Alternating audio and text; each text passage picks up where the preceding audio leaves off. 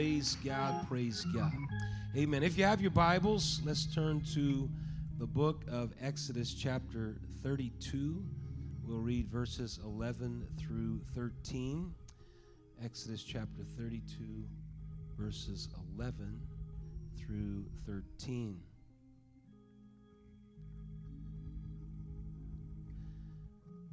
Verse number 11, and Moses besought the Lord his God and said, Lord, why doth thy wrath wax hot against thy people, which thou hast brought forth out of the land of Egypt with great power and with a mighty hand?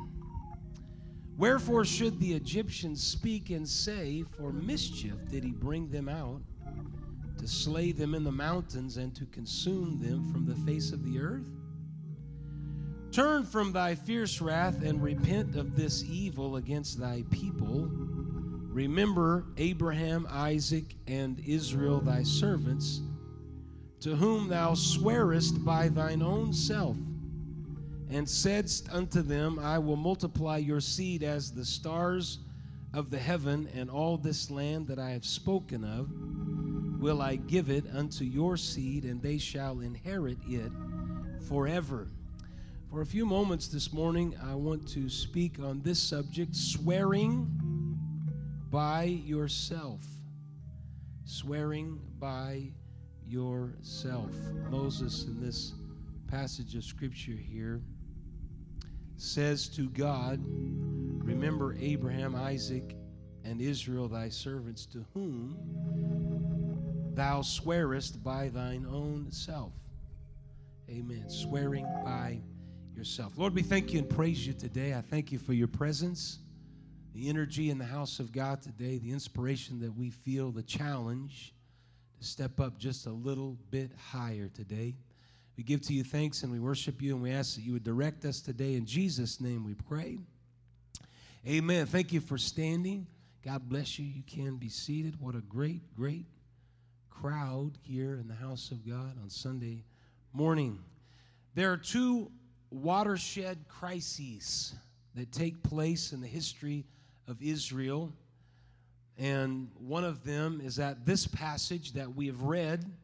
This is the golden calf worship that has occurred as Moses comes down from the mountain with what God has given to him, and when he returns, he finds that the people that God led out of Egypt and delivered them with a mighty hand and great power has become very concerned in his absence, and so they are worshiping something that they have fashioned and created, and God is very angry with that activity. This is a watershed moment in the history of Israel. Moses, in this passage of Scripture here, is interceding on the behalf of the Hebrews. And he is saying, God, you cannot consume, or you cannot wipe these people that you have brought out of Egypt. You cannot do this because you swore by yourself.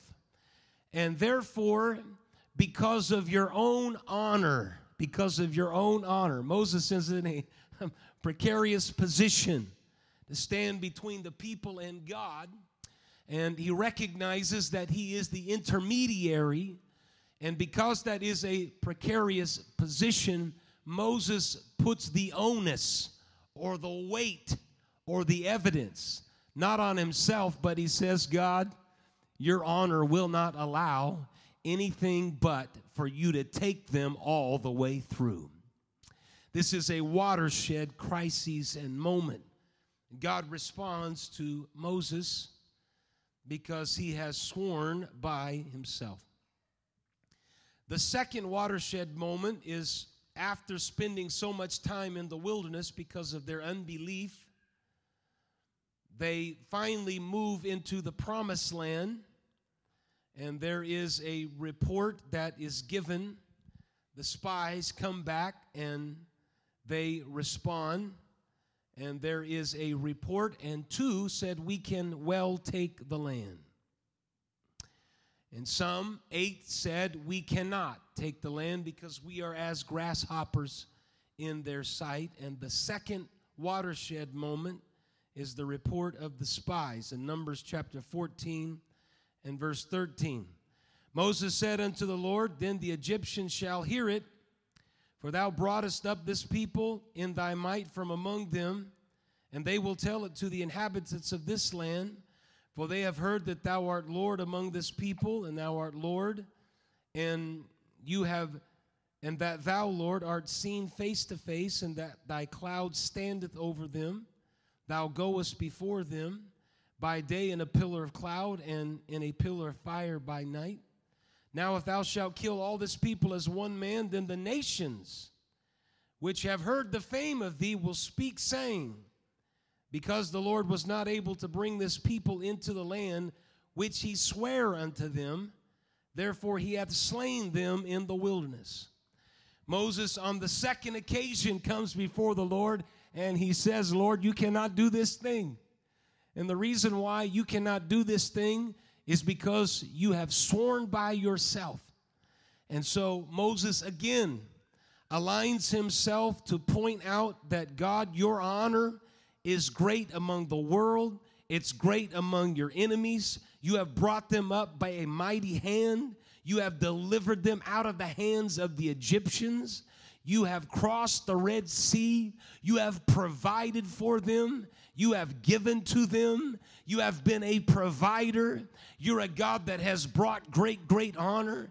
There is no way out of this situation but to move forward because you are great.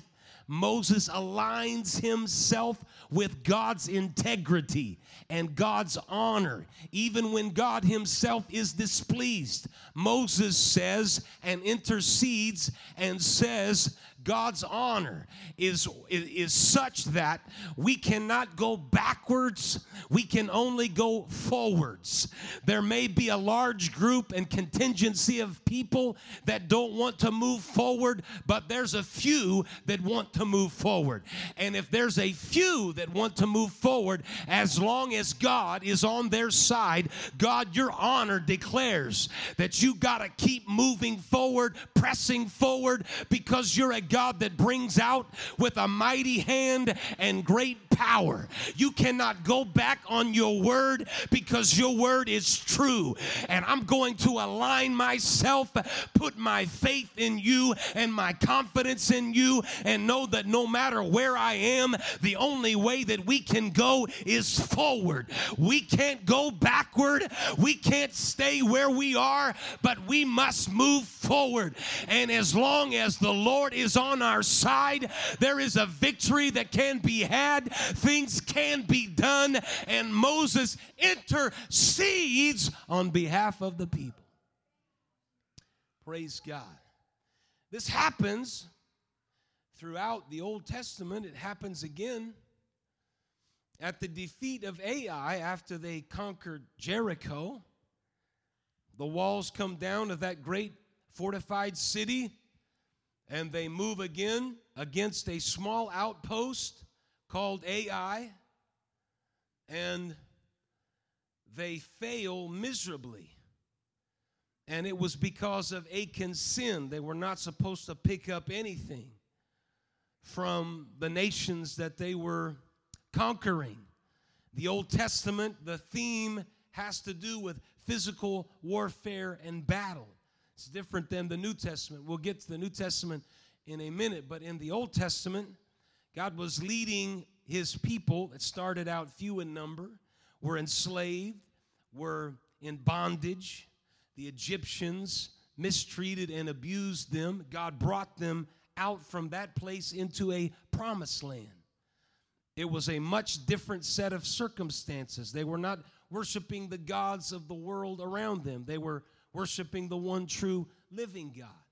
And so in the Old Testament, there was a battle for God's honor. And we see this in these two moments. And then at Ai, they were defeated, and it was because Achan had brought some things into his tent. And because of that, God was displeased. And Joshua said in Joshua chapter 7 and verse number 9, For the Canaanites and all the inhabitants of the land shall hear of it, and shall environ us round, and cut off our name from the earth. And what wilt thou do unto thy great name? Again, there is this appeal to God's honor, appeal to God's glory. God, you have to lead us out of this predicament because your name is great. When the children of Israel in their history got to the place where they wanted a king like the other nations around them, Samuel, when he prayed over the people in 1 Samuel chapter 12 and verse 22, he said, the Lord will not forsake his people for his great name's sake, because it hath pleased the Lord to make you his people. Samuel appeals in that prayer to the honor, the integrity of God. I just want to interject right here that we serve a great God here today. Praise God. And part of the reason I worship him the way that I worship, not only in my physical worship, but in every aspect of my life, is because God is one that is worthy to be honored. I've had a lot of things that I've been disappointed in. A lot of people have disappointed me. A lot of political figures and a lot of people in the world that you might put your trust in will disappoint you, even some of the ones that are the very closest to you. But I want to go on record here today and say that God is worthy and he's honorable, and he picked me out of situations that were pretty terrible, and he's given to me a hope that maketh not ashamed. So I want to say here today that God is worthy to be praised. He is honorable to be worshiped. He is worthy to receive glory. And I want to lift up glory and praise to him. Amen. David, when he is facing off against Goliath. Again, we're in the Old Testament, and so the pattern in the Old Testament is a battle for God's honor. Somewhere, ladies and gentlemen, in the house of God today, you have to develop some convictions that say, I'm going to live for God, and I'm not taking up a sword. We don't live in the Old Testament anymore. But the same conviction that says, you are not going to defy the King of Kings and Lord of Lords. He's been too good to me. And so you're not going to trample over his name because his name is honorable. You're not going to walk over his goodness because he's been very good to me. You're not going to trample underfoot his mercy. I'm going to defend his mercy, his grace, his faithfulness, his goodness. I'm in the house of God today. I got up this morning because I am going to defend God's honor. It's worth coming to the house of God. It's worth worshiping him in the house of God. Not everybody is doing that, but I've got some convictions about the kind of God that I serve. Praise God. He's been too good to me. David looked at Goliath, and Goliath was stepping out in the valley of Elah. There were two outcroppings. I've had the opportunity to stand there, and you can really envision it. Literally, there's two outcroppings. There's a creek that runs through the two outcroppings. I've got in my office 5 smooth stones that I picked up from the valley of Elah. And I've got them in a little box there. Literally, you can stand on one outcropping and you can yell across that valley and you can hear it resonating. And David, when he gets to the camp and Goliath steps out on that outcropping and he starts defying the God of the armies of Israel, David has a conviction that something must be done. And everybody else is running back to their tent because they're fearful and they're afraid and they're hiding. Nobody wants to rise to the challenge. But there was one by the name of David that said, I may be just a ruddy-faced child, but somebody needs some convictions to stand up and say God's honor cannot go without somebody stepping up and confronting the armies and the enemies of Israel. David said, I'm ready to go. He said, is there not a cause? And his words are still reverberating from that moment in that valley to 2021. Is there not a cause? Somebody has to have some convictions and say there is a cause that's worth fighting for. There are people in this city that are worth fighting for. The kingdom of God is worth fighting for. I want revival. I want to see a move of God. That's worth fighting for. Hallelujah. We don't need dead church. We need alive church. We don't need boring church. We need inspiring church. Why? Because revival is important. David said, I'll defend that. I will defend that. I want to bring honor to that. And the Bible says that David was a man after God's own heart because he recognized the value of defending God's honor. This is all throughout the Old Testament. I'm just taking you for a little journey through the Old Testament. We don't live in the Old Testament, but the application is there. Daniel risked his life when he declared Belshazzar had desecrated the sacred vessels of the temple. Now we're at a period of history where the children of Israel had fallen into captivity and they were carried off into Babylon. And Belshazzar took all the vessels of the temple, the things that were meant for the worship and the activities in the house of God, and he brought them to Babylon.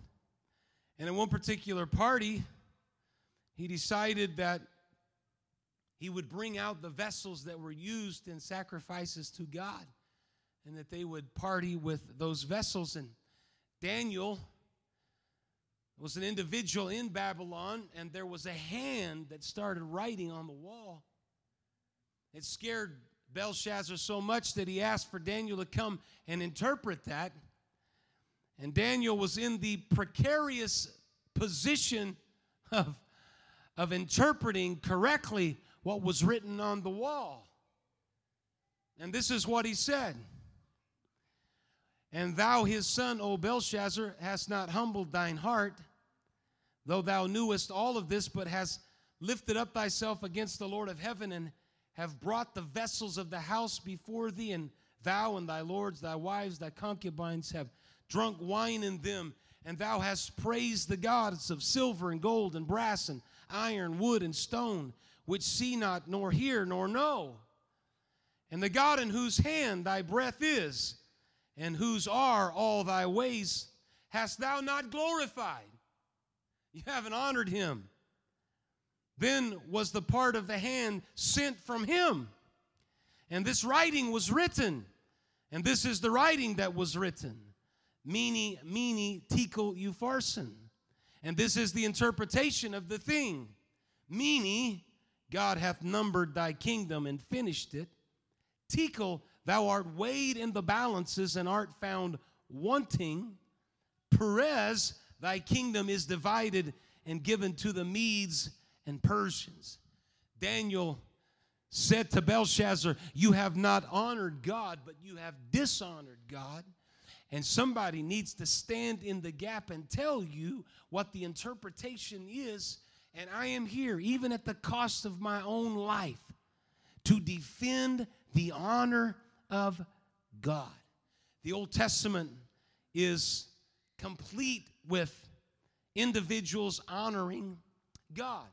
As redemption history reaches its goal in Jesus, and we move from the Old Testament and we move into the New Testament, and the Old Testament completes its course, something changes with a physical representation and a physical fight and a physical battle, and it moves into a spiritual internal battle. We're not here today fighting flesh and blood, but I will tell you this. There's a spiritual warfare that you're involved in every single day of your life.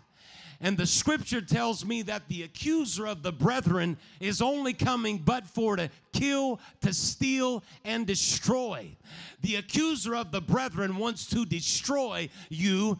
God wants to build you up.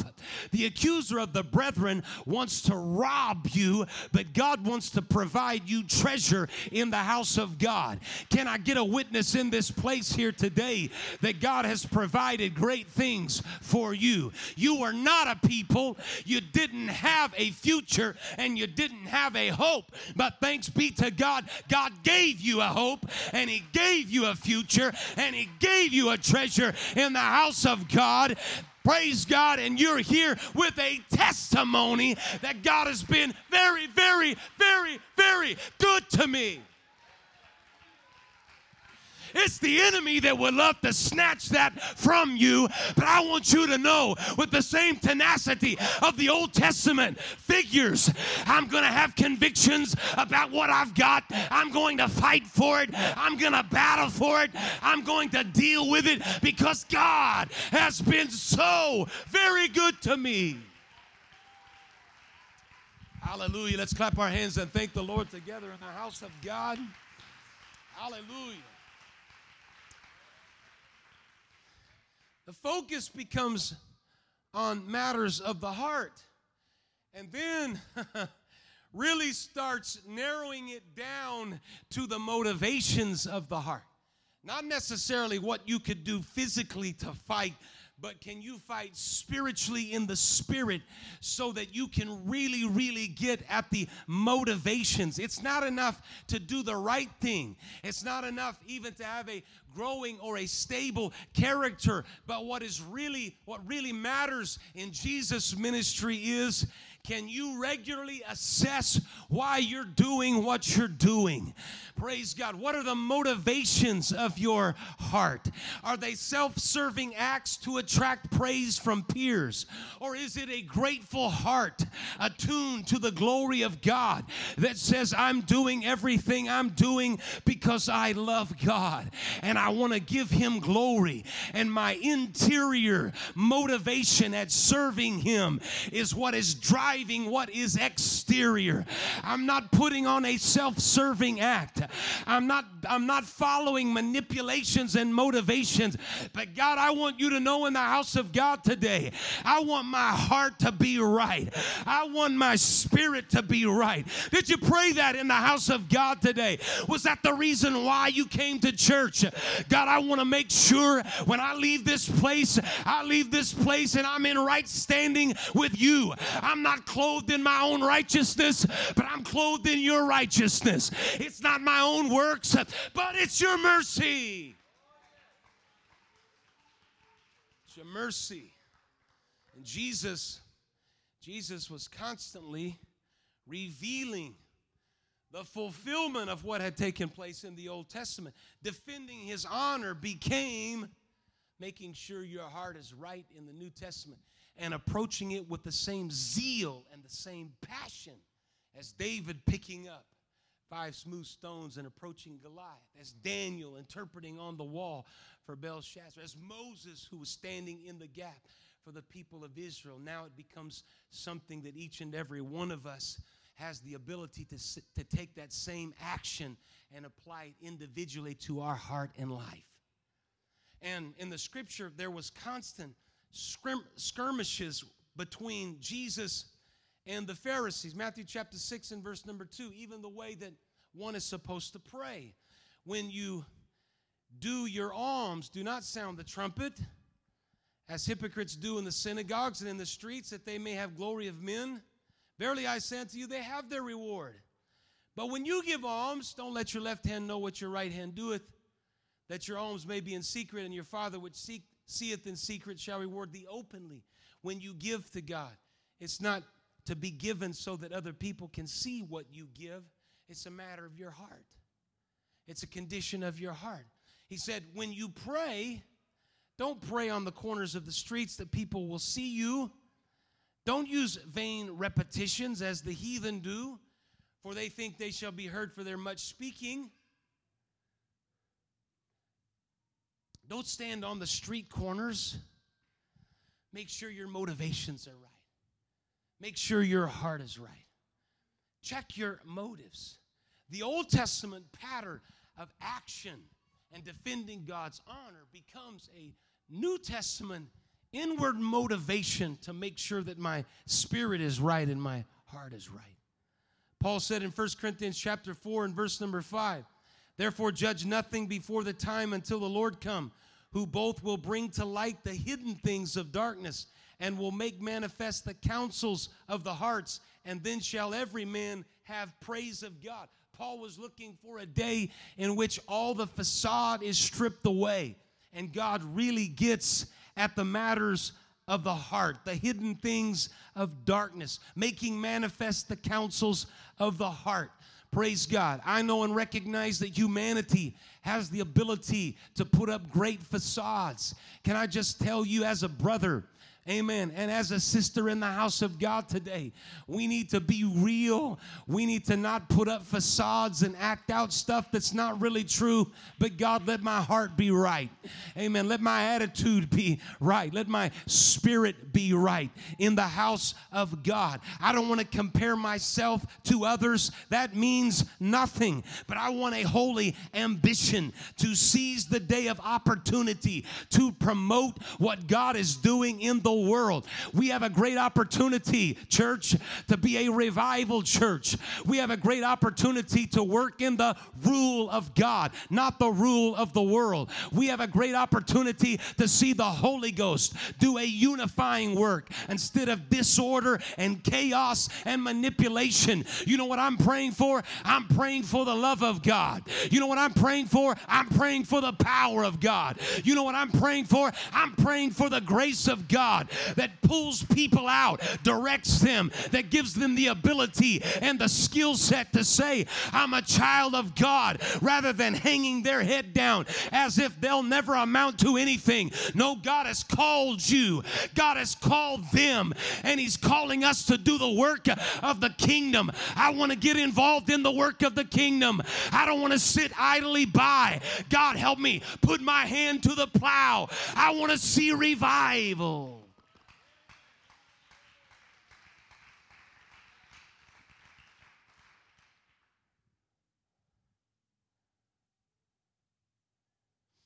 How does a leader act with initiative and boldness and not be paralyzed by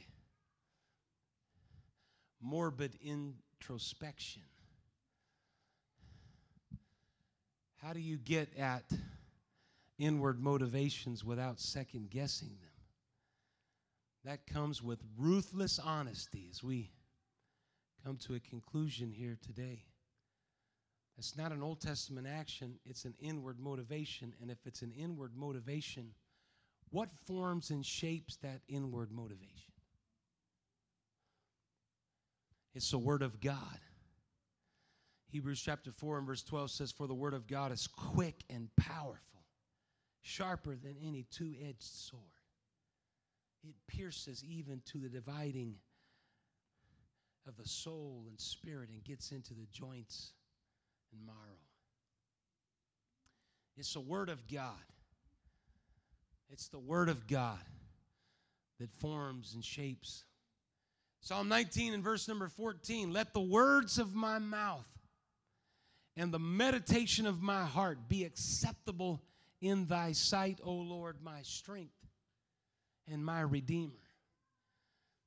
The meditation of my heart, the words of my mouth are going to be shaped by your word. Psalm 51 and verse number 6, behold, thou desirest truth in the inward parts. Everyone say inward parts. He desires truth in the inward parts, and in the hidden part thou shalt make me to know wisdom. Psalm 139 and verse 23, search me, O God, and know my heart. Try me and know my thoughts. See if there be any wicked way in me, and lead me into the way everlasting. This idea of inward motivation put Jesus on a collision course with the Pharisees. about the Sabbath, about fasting, about ritual washings, about tithing, about everything, because they had a firewall in between God and their heart. They were doing the right actions, but their motivations were wrong. This is why Jesus schooled them time and again on the Sermon of the Mount when he said, you're not committing adultery, but you have done it in your heart, the inward motivation. Your actions are right, but there's a firewall between your actions and your heart. In that day, their actions were right and their heart wasn't right. In our day, the actions are wrong and the heart is wrong. But in their day, there was a firewall. There was something that separated them from God. And the only thing that penetrates into that world is when the Word of God comes and directs. It's a penetrating power of the living Word that is able to root out and get at some things. There's some things, there's a lot of counsel and wisdom and a lot of things that you can pursue in life that might help you. But I want to tell you and testify today, there is nothing like the Word of God that can dig some things out of your heart and life, that can stabilize you, that can direct you. If it was not for the Word of God, we wouldn't have an anchor. If it wasn't for the Word of God, there wouldn't be a foundation. We would be like the man that was standing and building his house on shifting sand. But the Word of God becomes a rock. It becomes a foundation. It becomes something that is stable. When the Word of God speaks into my heart, the Word of God digs some things out that nobody else can. This is why the Word is so very important. This is why we read the Word in the house of God every service, because by its very nature, it is powerful. When it's read, it's powerful. When it's spoken, it's powerful. When it's preached, it's powerful. It's the Word that digs out some things. I want you to know we need a revival of the Word of God. Hallelujah. We need to read it. We need to memorize it. We need to meditate upon it, because it's what's going to save you. I'm not interested. I'm not interested in sensationalism. I'm not interested in entertainment. Is anybody hearing what I'm saying in the house of God today? I'm not interested in entertainment. I'm not interested in sensationalism. I'm interested in the preaching of the Word. It's the foolishness of preaching that is going to save the lost. If somebody didn't preach to me, I wouldn't be here. If somebody didn't let the Word of God have free course and free reign, I wouldn't be in the house of God today. But His Word was a strength to me. His Word was a light to me. His Word was a sword and a power to me. Praise God. It's a penetrating Word. And when you take careful attention to one's heart motivation, and the Word of God molds and shapes you, you avoid the pitfalls of personal reputation and status and image and popularity and recognition and success as defined by people around you. And you work for the kingdom of God and not for the kingdom of self.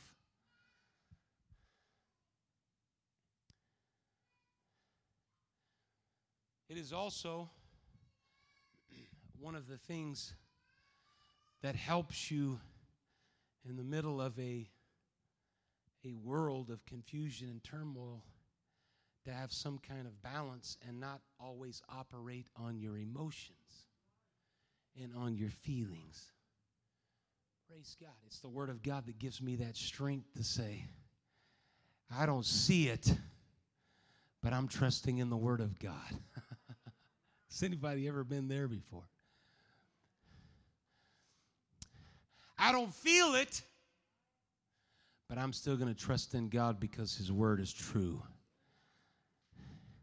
And my feelings cannot dictate the direction to which I take, but the Word of God must direct me. I'll be honest with you, there's some times I haven't felt it at all. I would have gone a completely different direction had it not been some for some verses in my mind and in my heart that said, wait a minute. The Word of God is what directs and guides me, not my emotions. I'm not saying that we're not emotional people. We are emotional people. The entire Psalms are written out of emotions of people that are giving words to God that God ends up accepting and sending them back down as the Word of God so that we would know our emotions are secure with God. And so we're emotional people. If you don't have any emotions, then you become a very interesting individual. You have to have emotions. The problem is when our emotions are out in the forefront of every decision that we make. My emotions are there. Sometimes I am upset and angry with life situations and circumstances. Praise God. But I recognize I can't make a decision based on those feelings. I've got to go to the Word of God, and the Word of God gives me direction so that it can direct my emotions, because my emotions without the Word of God is without any kind of lane. I'm out of my lane.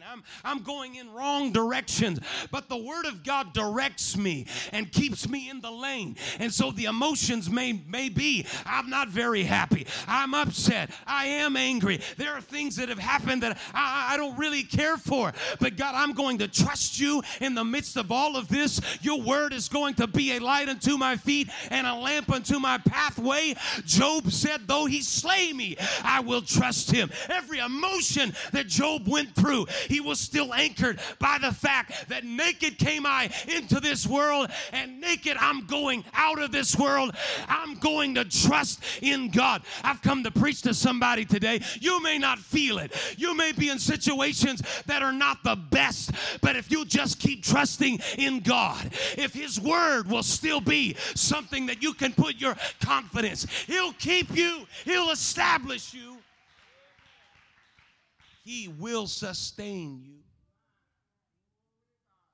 Praise God. Anybody, is there a witness in the house here tonight?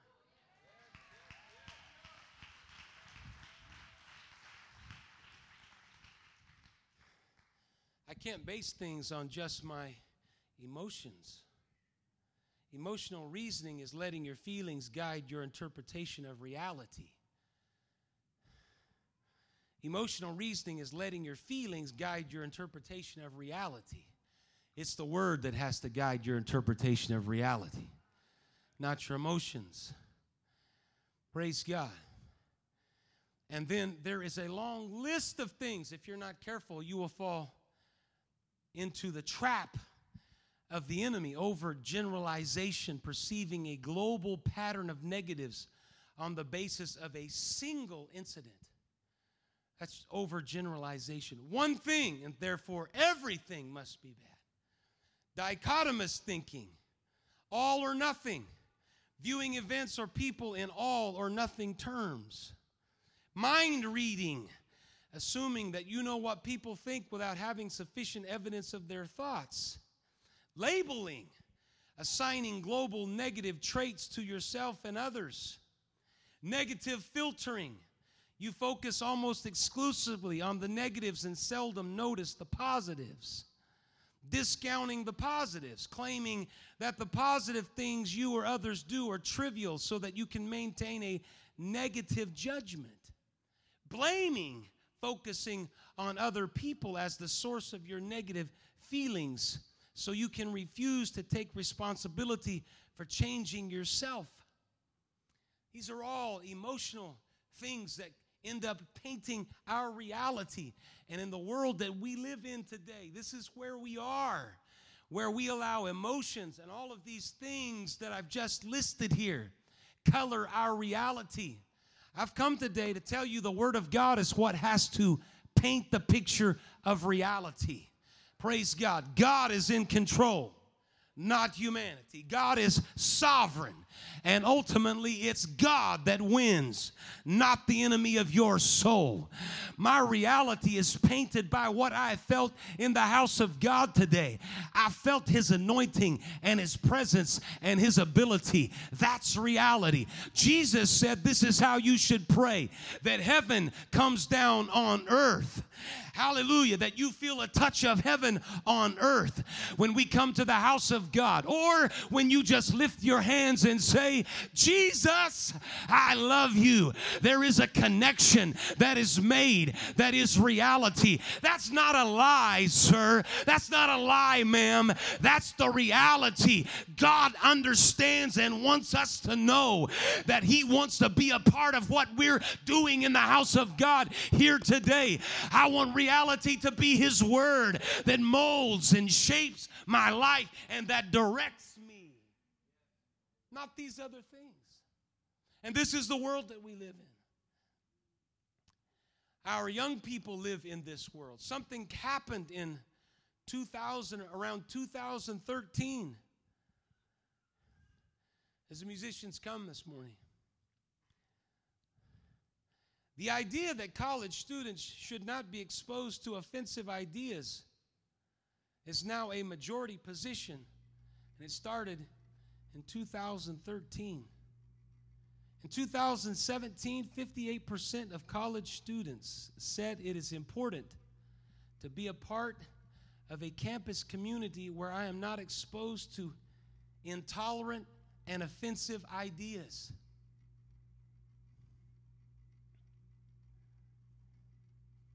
58%. Some would say, well, that's probably the liberal students. 63% of liberal students, but 45% of conservative students. Across the whole spectrum.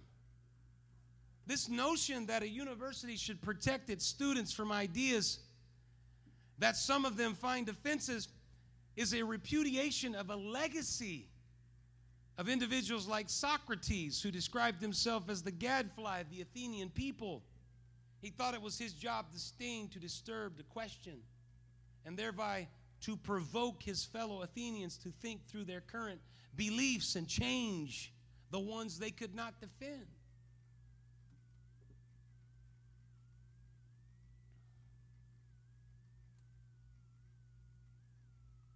Among the most universal psychological insights in the world's wisdom traditions is that what frightens and dismays us is not the external events themselves, but the way that we think about them.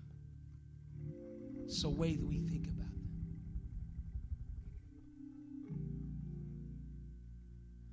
The Word of God has to shape and direct my motivations and my heart.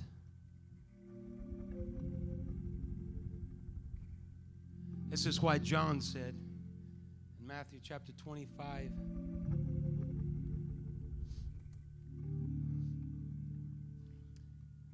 John said, he must increase and I must decrease. He's got to become greater and I've got to become small.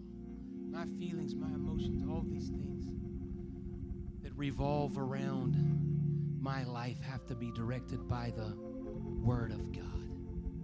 Praise God. Proverbs chapter 4 and verse number 23 says, keep thy heart with all diligence, for out of it are the issues of life. My heart's got to be right in the house of God today. My spirit's got to be right in the house of God today. And the thing that molds and shapes that is the Word of God. I'm not taking up arms and fighting anybody today, but I am fighting a spiritual battle and a struggle to make sure my heart is right. Praise God as we stand together in the house of God today.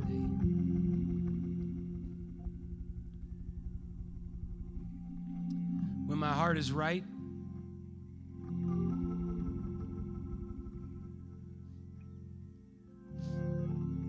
it releases me from being inflated by triumphs or dismayed by setbacks. I got to move closer to God. I was talking to somebody just recently, and they said, I just get disappointed because you make such great connections, and then they disappear and they're gone. And so I'm disappointed in that particular ministry. And I said, wait a minute. If your heart's right and the Word of God is molding you or shaping you, you just keep reaching. You're not going to reach everybody, and some are going to walk away, but there are going to be some that say, you know what? I want to follow the same path that you're following because I want my heart to be right as well. And so when my heart is right, I'm not inflated by the triumphs, and I'm not dismayed by the setbacks. I've got to move closer to God. Praise God. Swearing by yourself. In the Old Testament, swearing by itself says, God, you're worthy of honor. In the New Testament, swearing by yourself is, I want to make sure my heart is right before God. Praise God, and His Word's going to help me do that.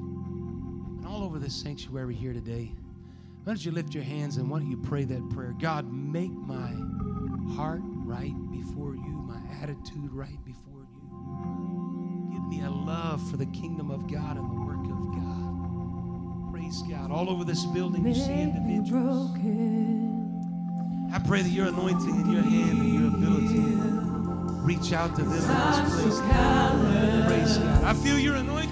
I feel your touch in this place. Praise God. I want to be motivated in the house of God. Praise God. I want to be motivated in the house of God today. Praise God. I pray that you would wash and cleanse and renew. Make me broken. Hallelujah. Hallelujah. So I can be healed. 'Cause I'm so callous, and now I can't feel. I want to run to you with heart wide open. Make me broken. Praise God. Till you are my one desire. Till you are my one true love. Till you are my breath, my everything. Lord, please keep. Lord, please keep making me. Till you are my one desire.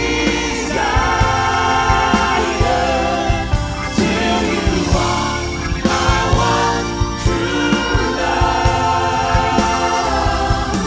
Till you are my breath, my everything. Lord, please keep making. Lord, please keep making. Sing it again. I thank you, Jesus. Praise you. Till you are my one And my heart be right in the house of God today. Till you are My one true. till you are my breath,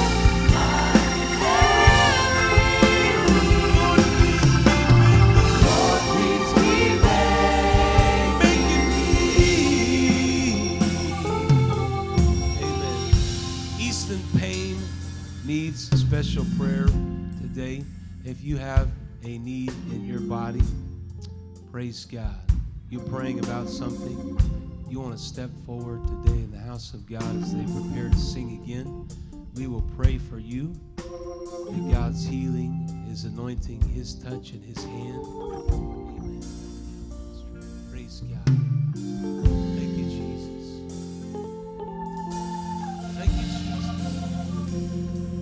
Make me broken so I can be healed. 'Cause I'm so callous, and now I can't feel. I wanna run to you with heart wide open. Make me broken.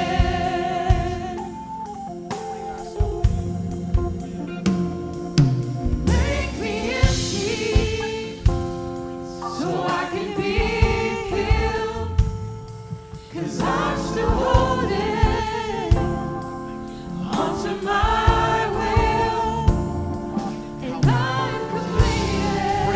lift your hands and pray for these that have gathered together.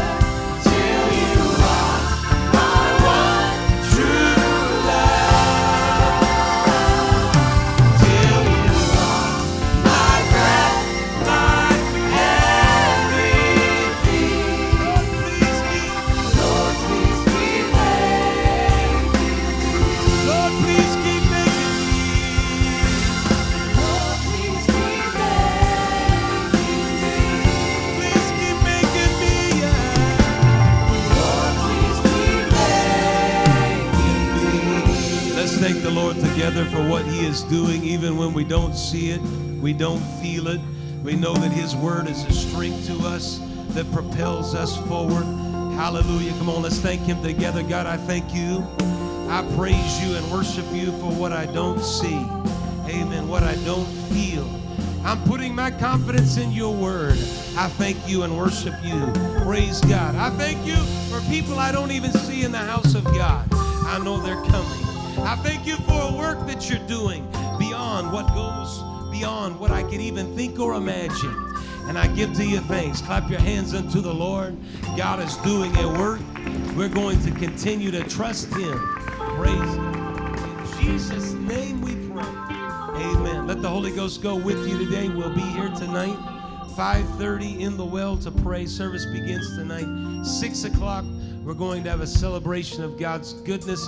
God bless you. Greet somebody on the way out. Make sure that they know that you welcome them and are so happy that they are with us today.